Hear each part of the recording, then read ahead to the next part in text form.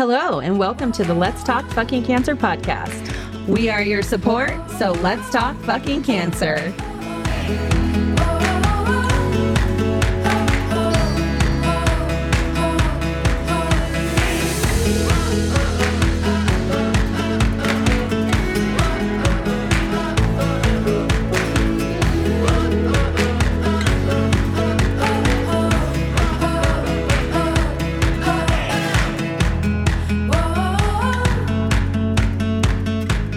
Everyone, welcome back to Let's Talk Fucking Cancer. I'm one of your co-hosts, Leah, and I am here with my fabulous co-host, Colette. Hi, everyone. And also in the studio with us today, we have our fabulous producer, Julia.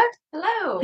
And joining us today, for our guest, we are so excited to introduce you guys to Abby Keller. I know that Colette has talked about her a lot and how working with Abby has really helped her.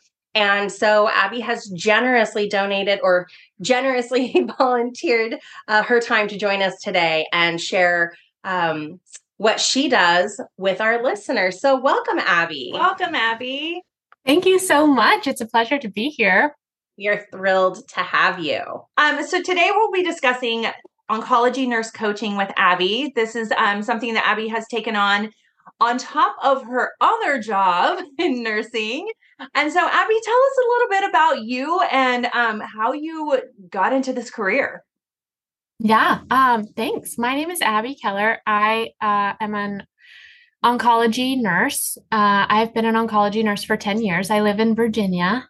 And I am now a holistic cancer coach.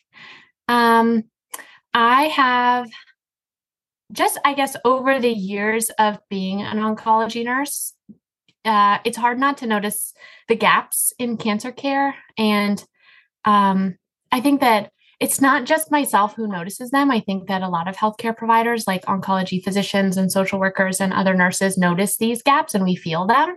And there's a lot more that we would like to do for folks going through the cancer experience. But there is very little time to do so and very little leeway to do so. And so actually you had a neuropsychologist on this podcast who said it really well. He said that when insurance is the payer, insurance gets to dictate what care looks like. And unfortunately, we're kept on a very strict schedule. Oncologists are on a very strict schedule and nurses are spread thin, social workers are spread thin. So I think that I don't want to say that I'm unique in noticing these gaps. A lot of people on your cancer team also feel them, but I feel like I was able to take a step back and realize that I have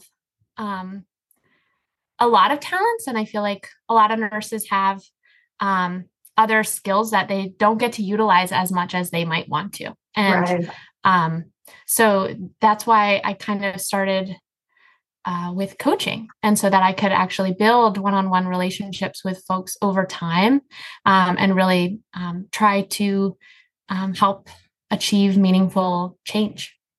Well, you're not unique in noticing the gaps, but you're unique in what you've done to help fill those gaps. Yes, absolutely. Absolutely. Yeah. Thank you. So I got my health and life coach certifications and I was trying to decide what kind of health and life coach do I want to be? And originally I was like, I don't know, I could just be like a general health and life coach. But knowing that I have all of this oncology knowledge and oncology background, it makes me in a unique position to help a unique population of people in a very specialized way. And I asked my coach, I was like, am I crazy to do this? Because I don't see any other nurse coaches doing this. There are many nurse coaches out there, but I don't see anybody doing cancer. And I'm like, why is this? Is this a bad idea? Well, it's like the first person that decided, hey, instead of hauling a cart, let's see if we can slap some wheels on this baby and make it move. So, there has to be one to start it. Yeah. So. And coming from being a cancer patient, I had no idea that nurse coaches. I mean, being a nurse initially, I never even knew nurse coaches existed. And then to see such a specialized nurse coach, that was huge coming from the cancer world because I had never seen anything like it. And it's been phenomenal in just my recovery. You've seen our work together, and so I just think it's amazing that you took this specialized, I'm a nurse, I want to be a nurse health life coach, and then I'm going to tailor that down to oncology, which is so special because you just don't see that out there. Yeah, it's true. I know one other person in the world, not in this country, who does this. Wow. So, there might be more. If any more hear this, reach out to me. I'd love to meet you. Yeah, you guys can have a community. We need to start a Facebook group for you guys. Yeah. I would love to see the world grow in this. I think that nurse coaching is the future of healthcare because I think that our healthcare system needs people who have the time to actually teach and walk people through things. Just throwing pamphlets and meds at people is clearly not helping our country be any healthier. No. So tell us a little bit, what does your coaching look like? What kind of classes or one-on-one coaching do you provide? Yeah. So a lot of my coaching looks like one-on-one with people, and it's usually over a period of time. So I try to get people to commit to working with me for a couple months at a time so that we can really commit to each other energetically and work on things that need to be worked on. Because I think it takes time to really dig into what those things might be. But I do one-offs with people just to see how much I can help them in that small amount of time. Because sometimes people just need someone to talk to briefly, and they don't need a long period of time. But I can work with people who are in initial treatment. So they just got diagnosed and they're going through that initial chemo, bio, surgery, radiation phase. Sometimes that looks more like managing side effects, communication, managing the stress of being in and out of appointments all the time, and advocating for your needs to your healthcare team. That's what that coaching looks like. I also work with folks in remission, like you, Colette. Yes. And working with them because I think that is very overlooked. Survivors are very overlooked when it comes to care. You get discharged from your oncologist. They said, see you in a year, see you in 6 months. They send you back to your PCP. And then people don't know what to do with you. They're like, oh, your hair's back. You're done with cancer. Good job, you. You're done. Yeah. Then you're like, what the fuck just happened to me? Right. And you have to put yourself back together. And we heard that from so many of our guests that have come on to share their story. They've said that exact thing. It's okay, you're done. Your oncologist isn't seeing you now. And there's just supposed to be this switch that flips oh, you're normal again. Right. And then the people in their life, probably don't want to bring it up because they don't know, is this going to trigger something? Do you want to talk about this? And so it doesn't get discussed and they have nowhere to put these feelings and emotions. Yeah. And it's more comfortable for everybody to be like, yay, you're done. Let's move on. Yeah, exactly. Yeah. It's more comfortable for everyone, except for the person who's going through it. They might want to go back to normal, but I think that deep down they know that fundamentally something's changed. And when all that adrenaline and gumption that got you through treatment runs out, you're left with complicated emotions and body changes and a new worldview that you might not know what to do with that. And so that's where a coach can be really helpful to help you process some of that stuff, especially when other people in your life might not get it. Right. And I have to say, just from experience working with you and looking forward to continuing working with you, I didn't realize how much we had to unpack. I knew there were things, and I knew there was stuff we had to work on and that I needed to really figure out. But as we have worked over the last 3, almost 4 months, wow, the things that have come up and I've been able to work on have been huge. And I mean, I had been in therapy prior, and I was in therapy for over a year, and I just wasn't getting the same things from therapy that I was getting from you. And so I think it's really huge to be so specialized, because Yeah. there's such a different understanding of what we're going through versus and I'm not saying therapists are in any way bad or not the right choice. They could be perfect, but Yeah. for me it wasn't fine. It didn't find that niche that I really, or that itch that I needed to scratch, And so Yeah. then I met you, and it's so specialized with you that was, it just Yeah. was a huge find. And I have to mention, I first found you by listening to my friend Jen's podcast, and you were on her podcast. So the Jen Mall Nurse Connect podcast, if you want to listen to Abby on there, episode 15, she's amazing. Thanks. Know the podcast over. That's really sweet. I will never forget it, because I was like, oh my God, everyone needs to hear this. I found the episode. I put it out on social media, and I'm like, everybody listen to episode 15. That's awesome. And Thank I can you. even say, working with Colette, I mean, I've seen the change in her, and she just seems so much lighter. Thanks. Yeah. Oh. That has done amazing, amazing work. And I can only take like this much credit, so the way that coaching works is like, the way that coaching works is like, I try to actually just pull out your own inner wisdom. So like, I think that there's a lot there that you already knew, and that you already wanted to lean into. It just like needed time to get out and then like feel safe. And I think that that's why I try to get people to commit to me for a couple months, because I think that most people don't realize that like, it's going to take some time. Oh, yeah. Oh, yes. And then you look back and you're like, oh, wow, like I feel different than I did before.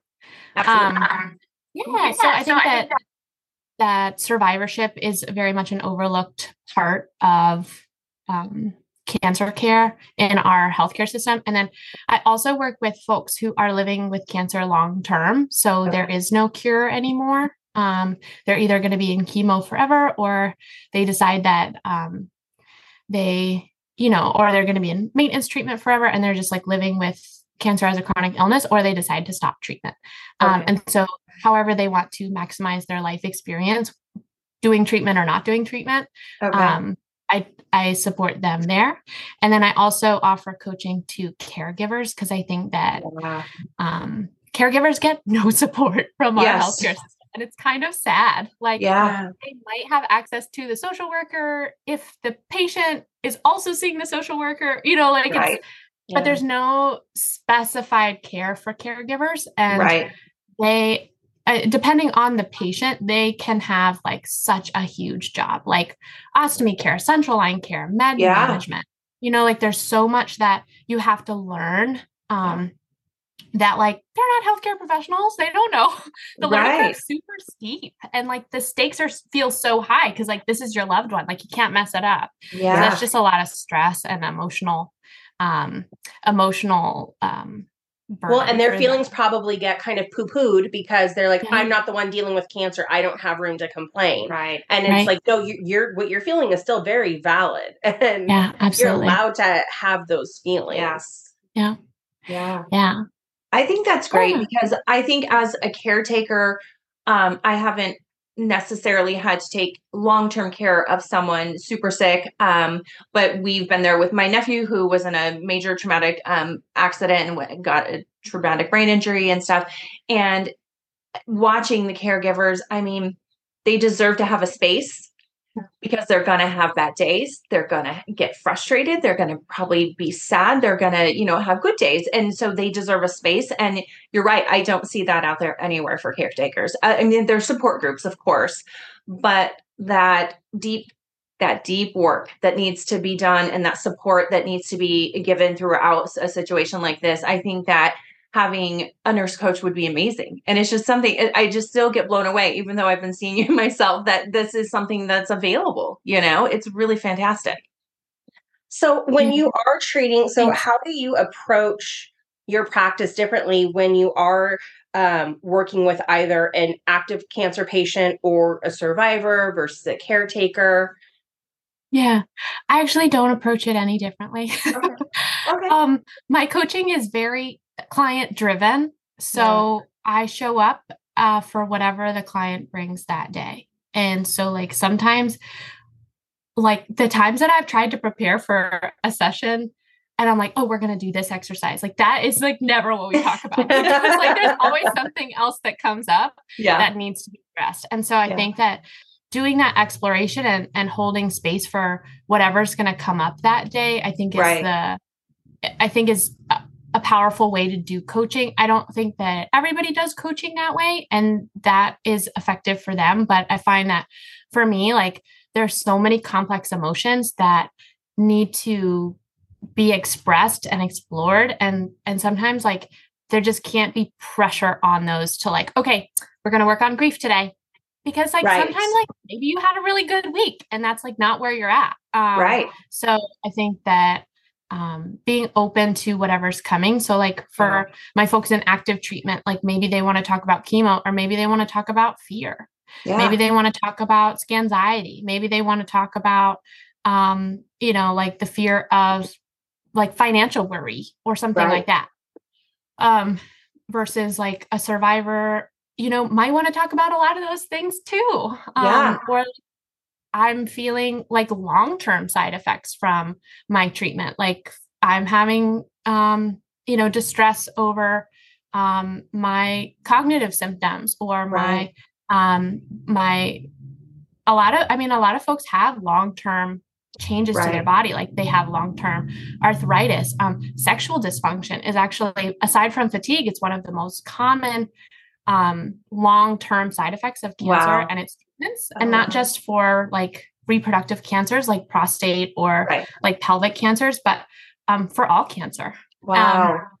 and we don't talk about that. No. Like, you don't hear people talk about that ever when it comes to No. cancer care.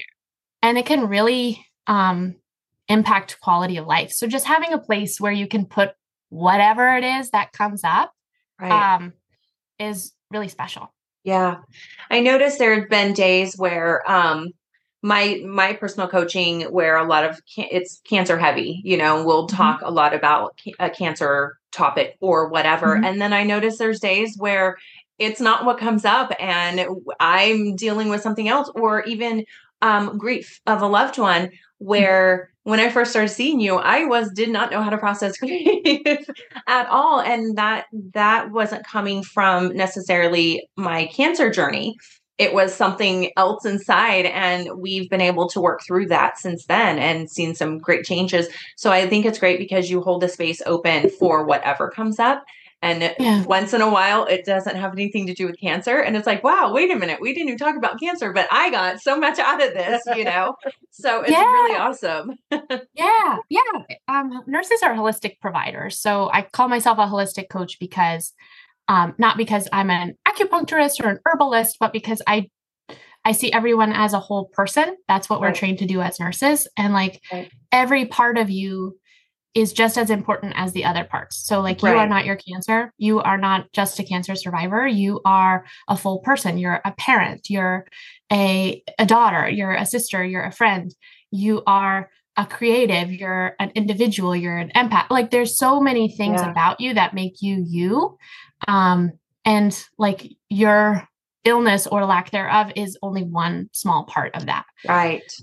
So I think coaching is a cool place that, like, yeah, I'm an oncology nurse, but I'm a health and life coach. So whatever comes up is fair game. Right. That's awesome. Yeah.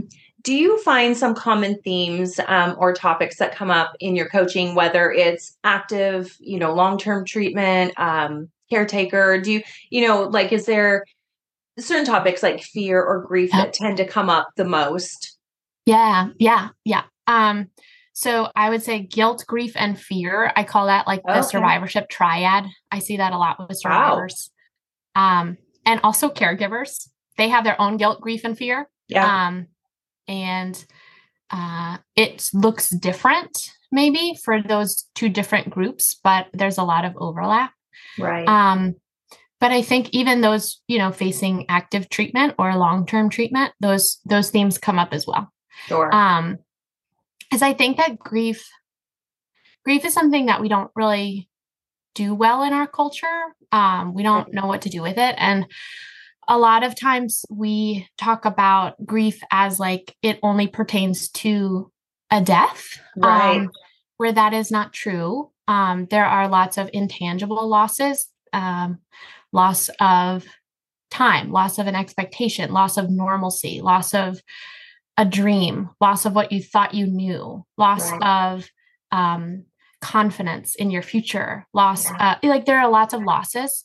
So those all deserve the chance to be appreciated and grieved. And so I think that, those things come up. I think communication issues come up a lot. Communicating to the world what you're going through, to your friends, to your family. I think that that's really hard because people don't get it. Also, like dealing with people who are nosy or give unsolicited advice, like those kind of frustrating things that you might find yourself, those situations that you might find yourself in, is really annoying. I think that, like if you're grieving something that other people might not expect you to grieve, like, that's called disenfranchised grief. So your grief is not culturally recognized as something to be grieved. So like if you're a cancer survivor, you might not feel like you're allowed to grieve because other people don't survive and you did. And also like there are other people out there who think that too. Like you're supposed to be grateful. You're not supposed to be grieving. And that like communicating what you need to others around you, it can be a really good thing to work on with a coach because you want to obviously maintain that relationship, but also protect yourself and protect like your feelings. Advocacy is another big one in coaching. So like, I think that with me being an oncology nurse, I can help people come up with questions for their healthcare provider to get what they need. So like if you're not sure what you can ask for, or you're not sure, like, is what I'm experiencing normal? Right. Should I even bring it up? I don't feel like there's time to bring it up. Like I can help come up with ways that you feel comfortable asking for what you need and getting access to services that you might not know are there. Right. So like there are lots of parts of the healthcare system that are available to you that you sometimes have to ask for, which kind of stinks because like you shouldn't have to know that. If it's available, why wouldn't you offer it to they don't. Right. And so like helping people talk to their oncology team, because I feel like the intent is good, but sometimes like with time, you're busy, you're churning patients out, you're not maybe giving that patient like everything that they need in that moment, which is a lot of education, like interpreting medical jargon, telling you what your labs mean, telling you like what to do and what not to do when you go home, like all of these different things that like just you don't have time to talk about in the doctor's office. That's where like an oncology nurse on your team who's just like focused on you can actually be really helpful. Definitely. I was thinking about that. I was remembering sitting in infusion, and every time I went, they would come around and put your labs on your bedside table. They would just slap them down and walk away. And it's like, well, we knew what they were because we were nurses, but I was like, what about everybody else? You're not even taking 2 seconds to explain, are these good? Are these bad? What do they mean? Why are you giving me a copy? What am I, and so we would just every time get a paper slapped in front of us and then walk on. And we were like, whoa, hold on, wait, come back, help. Well, especially with such a complex disease state. With so many variables and everybody's experience is so different.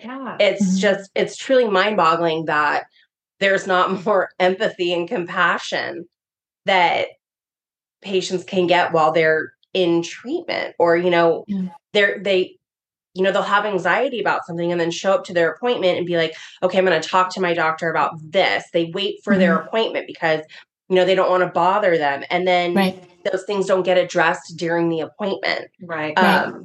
And yeah, it's crazy. It's frustrating.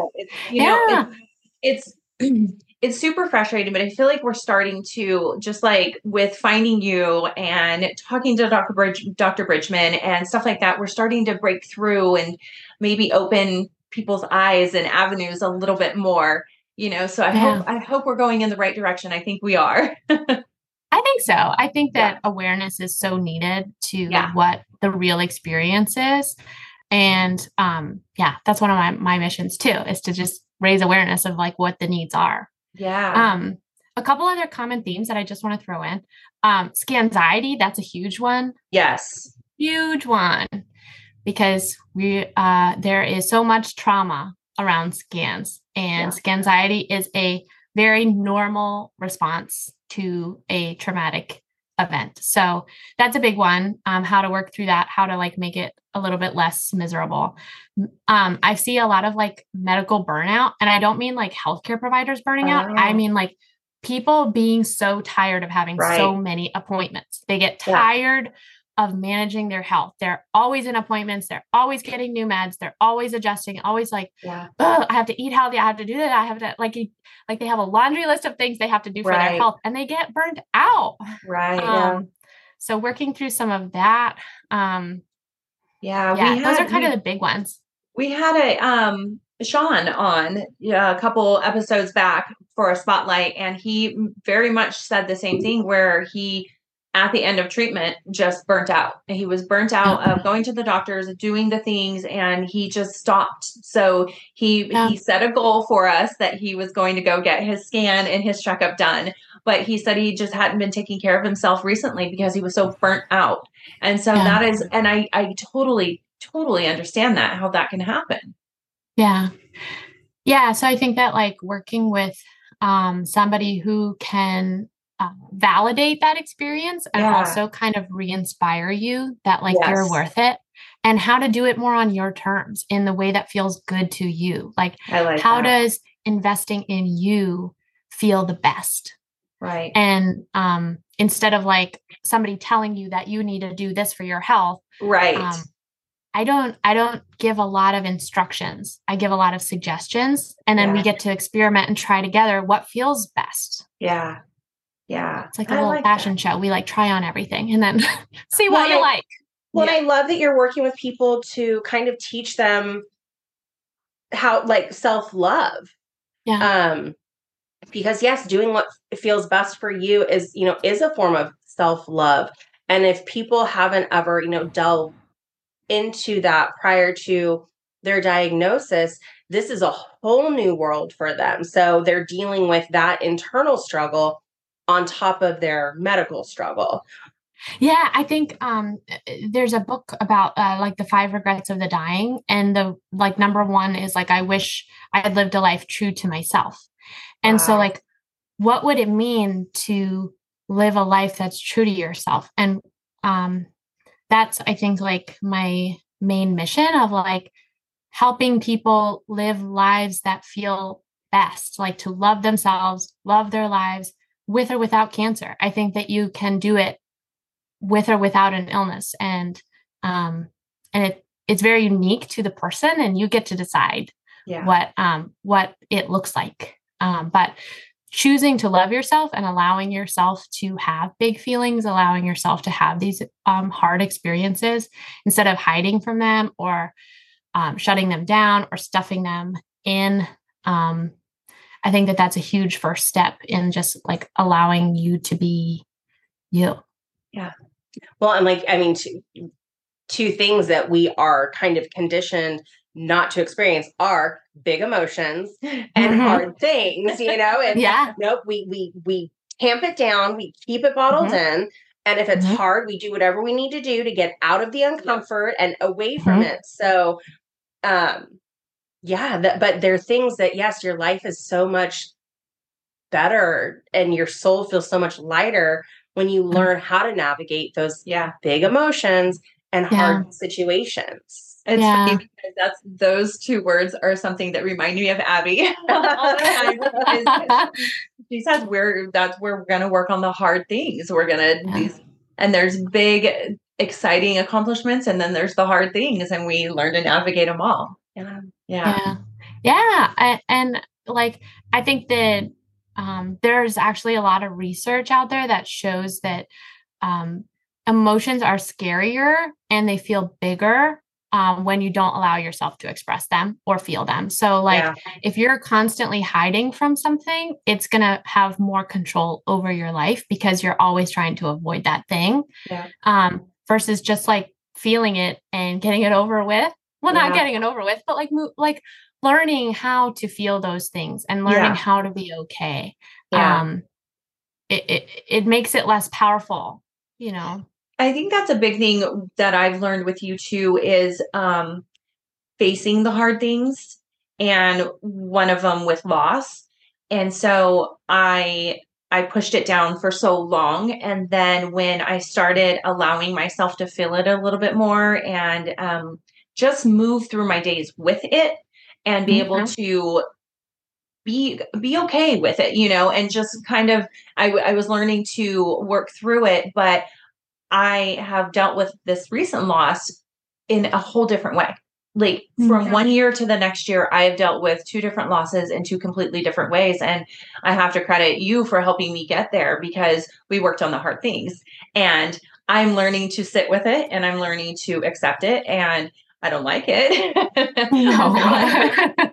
But you know, it's getting to that point. I didn't even see that as something I don't even think I brought up this loss and this grief until late in our sessions. I didn't realize it was something I needed to work on. And then it came out and it's like, whoa. Because we're so used to disenfranchising our grief that we don't address it because we shouldn't be feeling that way. Somebody else has it so much worse that we just need to get over it.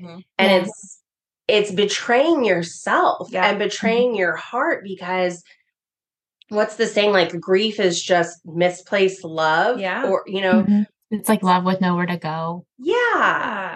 And we all have it in some form. And I was terrified of mine because I thought it was going to be too big to deal with. And so when I started facing it little bits at a time, and it happened so smoothly and so gently that I didn't even realize it was happening. And then as I'm dealing with it, we experience another great loss. And I have to say I'm proud of how I've dealt with it this time around than I did last year, you know. You should be proud. Thank you. You did some work. That's awesome. But it's, you know, it's awesome to have a place to go and to work through that instead of not really hitting it head on, you know? Yeah. One thing that I wanted to say on comparative suffering, like when we say that somebody else has it worse, I should just be grateful. I'm too blessed to be stressed, you know, stuff like that. I think Brene Brown does a really good job on talking about comparative suffering. And she talks about like, love is the last thing that we need to ration in this world. And when you withhold compassion for someone, including yourself, because somebody else has it worse, you're not actually helping anything. You're not helping anybody. So like if you know, we did this a lot during the pandemic. So like when I was working as a nurse, I was in the hospital and my family was on lockdown. So like I couldn't visit my family for a long time because I didn't want to expose them. And I was, you know, kind of lonely. I got homesick. I missed them. I didn't see them for months and months. And, but like literally people are dying in the hospital. And so like, I could say like, well, at least they're not dead. Like, at least they're over there, like alive. But like, I'm not actually helping those people who are dying by not letting myself love myself. So having compassion, like it's good to have perspective of like, sure, like things could be worse, but you're not actually helping anybody who has it worse by like treating yourself kind of like crap. That makes sense. That makes a lot of sense. I've never thought of it that way. And so like when survivors, you know, are like, oh, I shouldn't grieve because other people, you know, didn't make it and I did. You're not helping those people who didn't make it. You're not helping their loved ones. You're not helping anybody. You're just making yourself miserable. So like, why not give yourself that self-compassion? Yeah. Yeah. Do you have any, like easy, none of this is easy. So, but some like, quick tips or any tools on just working with your grief and, feeling your grief, living in your grief? I have some thoughts. I don't know if they're tips, but I have some thoughts to keep in mind. I guess the tip is to keep this in mind. Grief is not something that you get through. It's not something that you get over. You learn to live with it. It's love. Oh, that hits. Like, oh, wow. Yeah. All right, I'm gonna have to sit with that. Yeah, which kind of sucks, right? Like you're just like, oh, there are stages. I'm going to crush grief. I'm just going to level up until I got to acceptance and then like it's going to be over. And that's actually not true. There aren't levels and there's no like passing grade. It's just like you learn to live with it. So this is a great quote. I actually don't know if it's David Kessler, but it's he calls the central process of grieving is the attempt to reaffirm or reconstruct a world of meaning that has been challenged by loss. So it's trying to reconstruct the world without that person in it, or without whatever the loss was. And sometimes that's really hard. And it's okay if it takes, it's going to take forever. It's okay. And sometimes you'll notice that you have good days and bad days, and that is totally fine. I think that one thing that's really powerful and that everybody needs, no matter what they grieve, this is David Kessler, but he says each person's grief is as unique as their fingerprint. And what everyone has in common is that no matter how they grieve, they share a need for that grief to be witnessed. So sharing your grief, explaining it to people that are safe, who can see you and witness you just in the magnitude of that loss, not trying to make it better, not trying to fix it, but just like holding space, like, yeah, that sucks. So finding your safe people, that's a tip. There's a theory of a grief theory called continued bonds, which basically is like that relationship still continues. So if you've lost somebody, that relationship is still alive, right? That one person is not able to reciprocate anymore, but it doesn't mean that you're not like still mother and daughter. You're not friends anymore. That person might not be able to show you that they love you, but they still love you. So having a continued relationship, inviting them into your life, inviting them into events, talking to them, writing them letters, sometimes that can be really healing.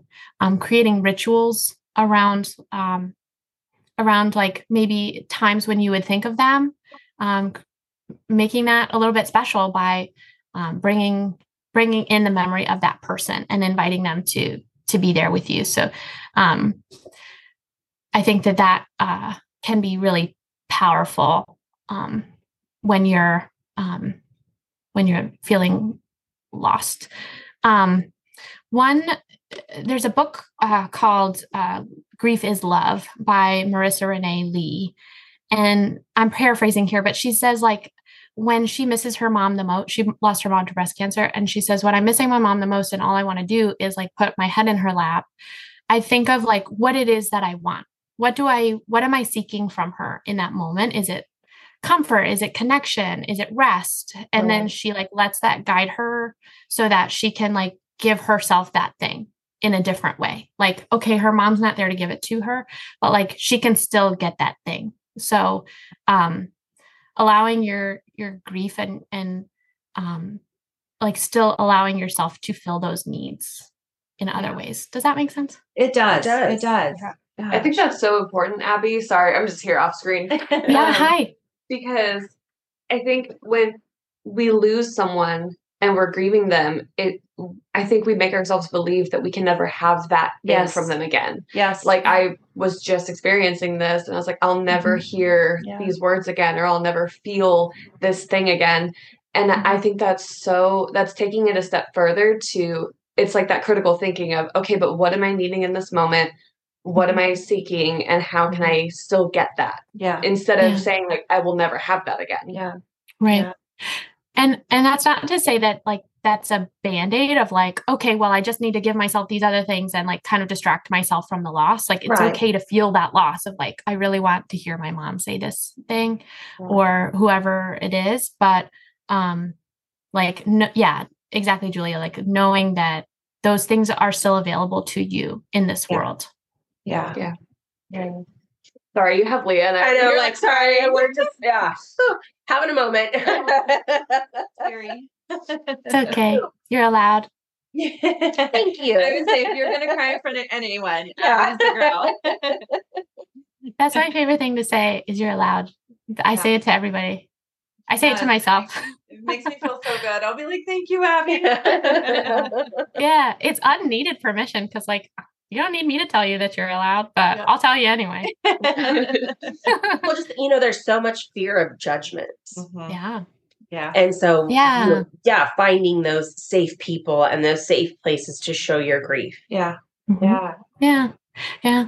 So in doing this type of work and these heavy, hard topics that you're dealing with on a daily basis with your clients, do you ever find yourself, having compassion fatigue or, needing your own break or, having to coach yourself or, Yeah. I have not experienced compassion fatigue yet in this work, but I do try, like, I do a lot of preventative work. Good. Okay. I do need a lot of breaks, and I'm an introvert. I need a lot of alone time. I need a lot of exercise. I need I have my own coach. I have my own support system. I was going to say, who coaches the coach? Another nurse coach. She's awesome. But I have like I've been in therapy before. I have nurses that I talk to. I have my partner that I talk to. I have my sisters, like finding those safe people that I don't talk to them maybe about specifics, but just like, oh, I had a bad day, or I don't know, just doing life with people and feeling seen by those people, I think is really important for us to building in your own support. So I have a lot of that. I actually have like a lot of limits or like boundaries that I know for myself. Like I have to limit how much sad TV I watch, or even like violent TV. Like I can't do it.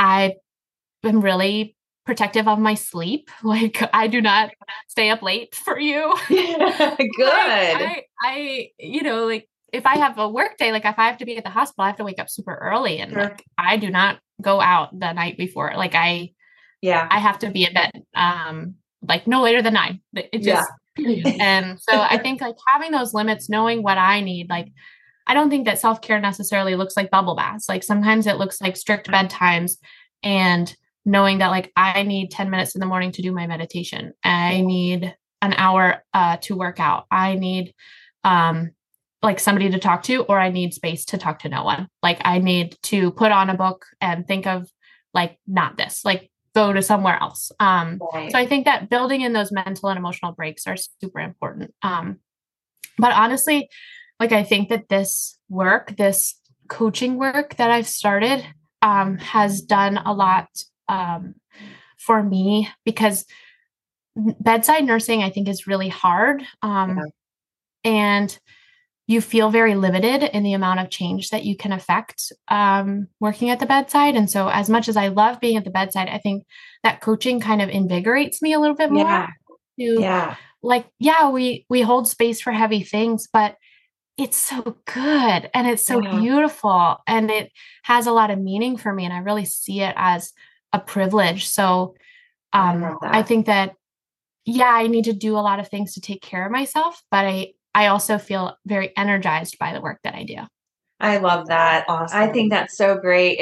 I look at you and Dr. Bridgman in the same light. You both are these medical professionals who took what you're seeing happening in your medical worlds and did something about it and created something outside of that to give even more. I mean, that's just crazy. That's amazing. Like you guys are so awesome. I just love this. Thanks. Thank you. And the dedication to have the idea, but then to foster that idea into actuality and into, the commitment to, because not only are people committing to you, but you're also committing to them on top of everything else that you have going on in your life. Yeah. Yeah. Yeah.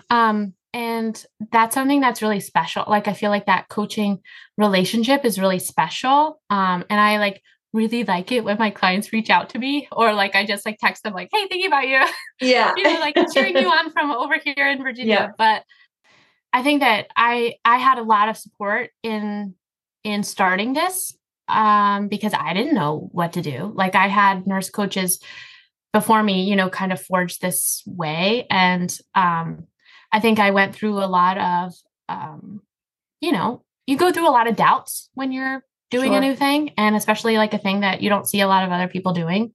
And, as a person, I'm a relatively, private person. And, I wasn't somebody who ever posted on social media before. Right. And now it's like, I'm posting all the time and like talking about big feelings and, trying to be really vulnerable with people. And, that's not something that maybe I expected, but, it's been really good. And, but I've had a lot of guidance too. So I don't want you to think that like I did it all by myself, because I definitely did it. No, I think it's just amazing because you're doing this work and you're yourself growing and you're putting out so much for those of us out here. I like have so much love and respect for you and what you're doing. I think it's just amazing. Thanks. Thank you. Yeah. I'm always learning. I'm always reading books. I'm always, I'm reading a book right now, Radical Compassion, and learning RAIN, which is like a really cool mindfulness tool. And so like, I'm always trying to learn. I'm listening to lots of cancer podcasts to like learn more about what the experiences are and like what people are dealing with. And I think that being open to learning more to help people. Like, I know I don't have all the answers, but I'm like trying to find more and more. And I'm growing more and more to like try to find more tools to help folks. That's great. So what are some tools that you use? I know that you mentioned your meditation, exercise. What are some other tools that you use to help with your mental health, or that you would advise other people to try for their mental health? Yeah. So my mental health has been like a long journey.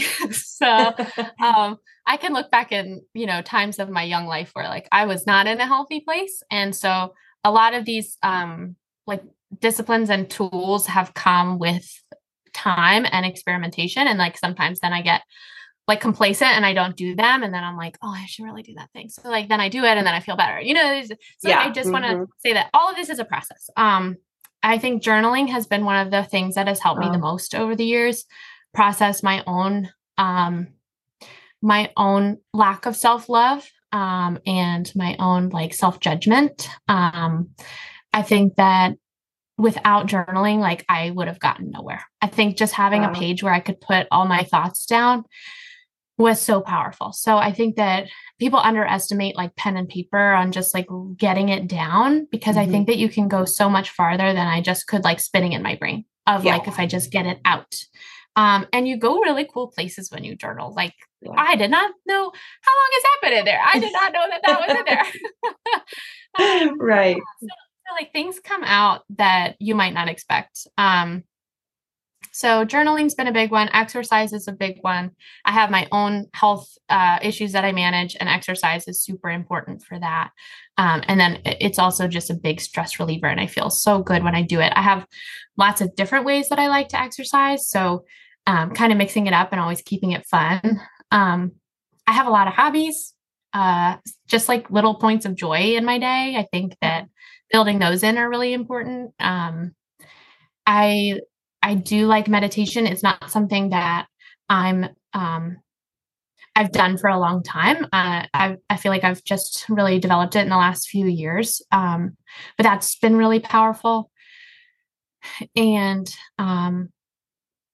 eating is a big one. Eating is so important for your mental health. I think that we really underestimate that.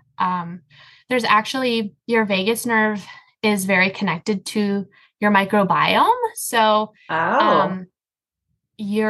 this is just a little plug to eat more probiotic foods, but I went to a seminar and actually got to talk to, I actually had coffee with a neuroscientist who studies this, but the gut brain connection of like what you eat really affects your cognition and your, the way that you think and the way that you feel. And I was like, oh man, cause sometimes you just want to eat some Doritos. Yeah.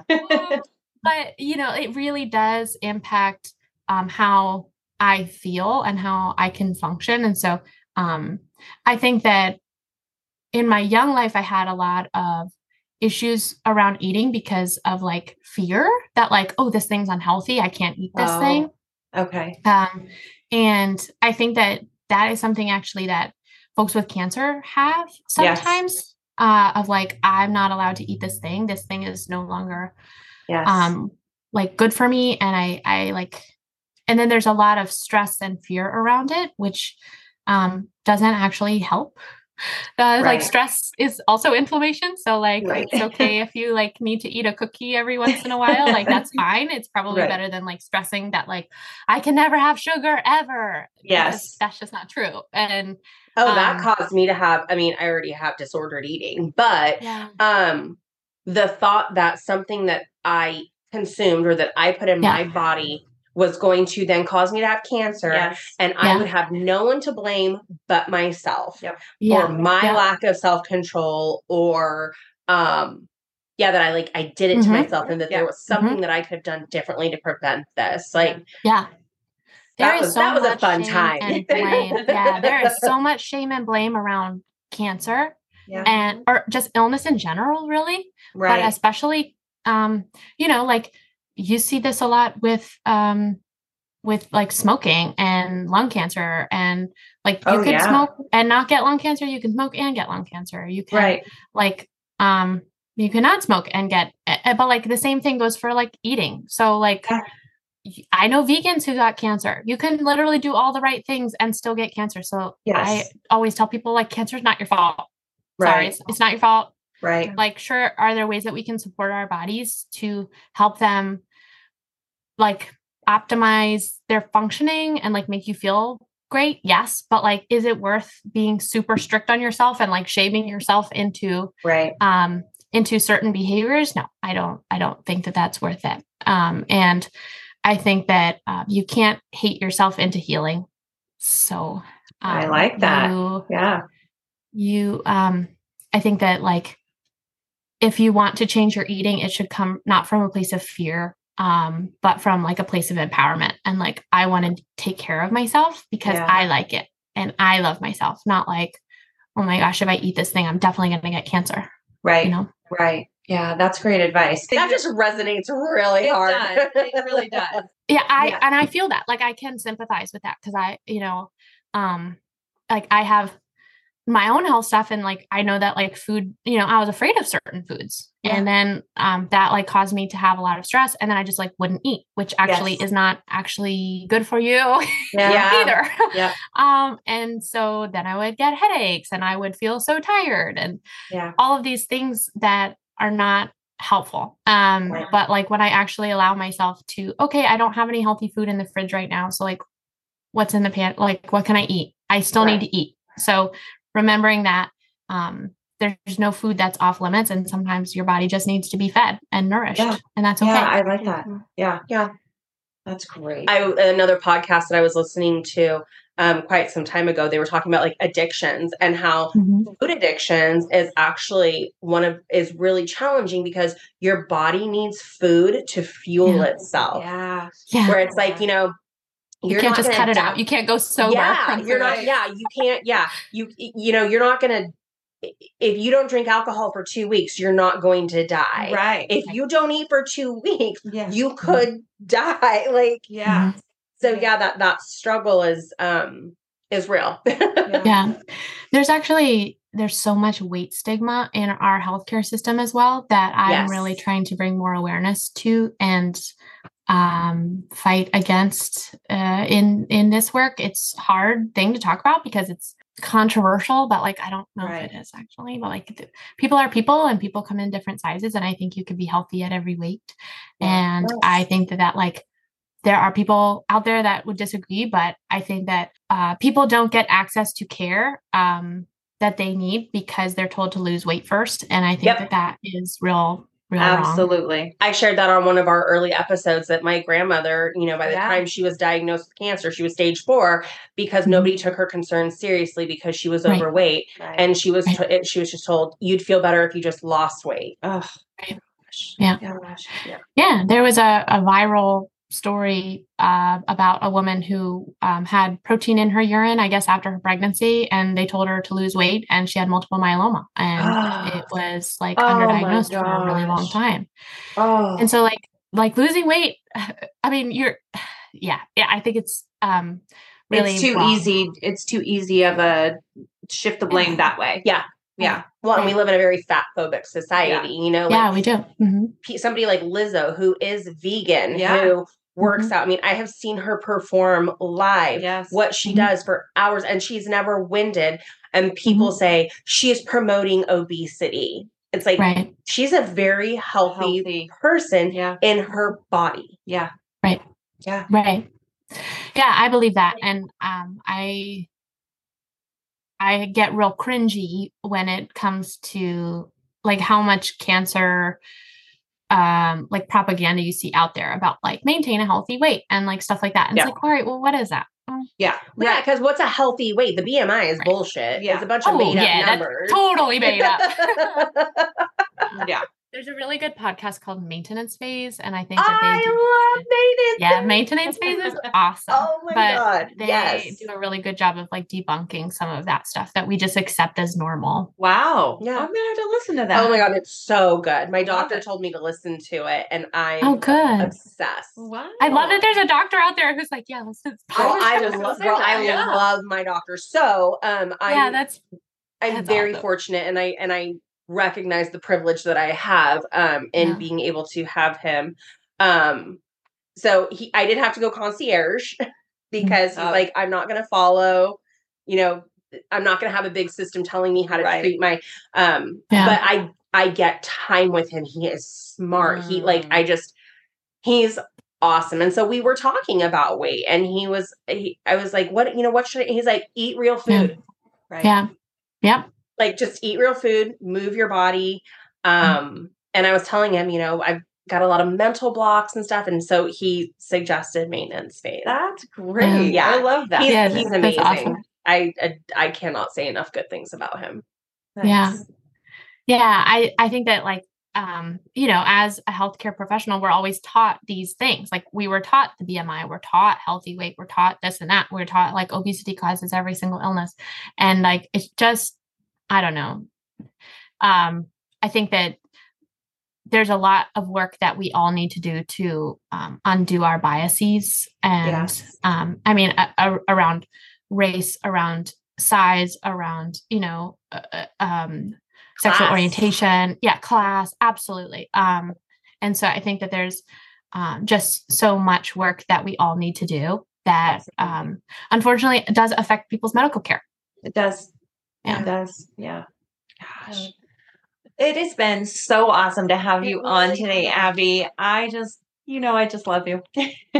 Thanks. And I'm so glad that I've been able to get to know you over the last couple weeks. And I mean, not that I ever doubted Colette's endorsement of you, but getting to just speak with you and hear what you're all about. And I really appreciate what you're doing. So how can people find you if they want to work with you? Yeah, they can find me. I'm on Instagram. I'm on Facebook. I have a website. It's abbykellercoaching.com. Okay. ABBY. It's ABBY. Okay. KELLER coaching.com. I'm Abby K Coaching on Instagram and just Abby Keller on Facebook, but there's probably a million of us. So, I will put your links in our show notes. So anyone who's listening can go to our show notes and just click right on it and find you. Good. Thank you guys so much. This has been so special. I've really enjoyed today. Yeah, Good. us too. You're You're amazing. Yes. Thank you so much. And we possibly would maybe get to have you back on again someday.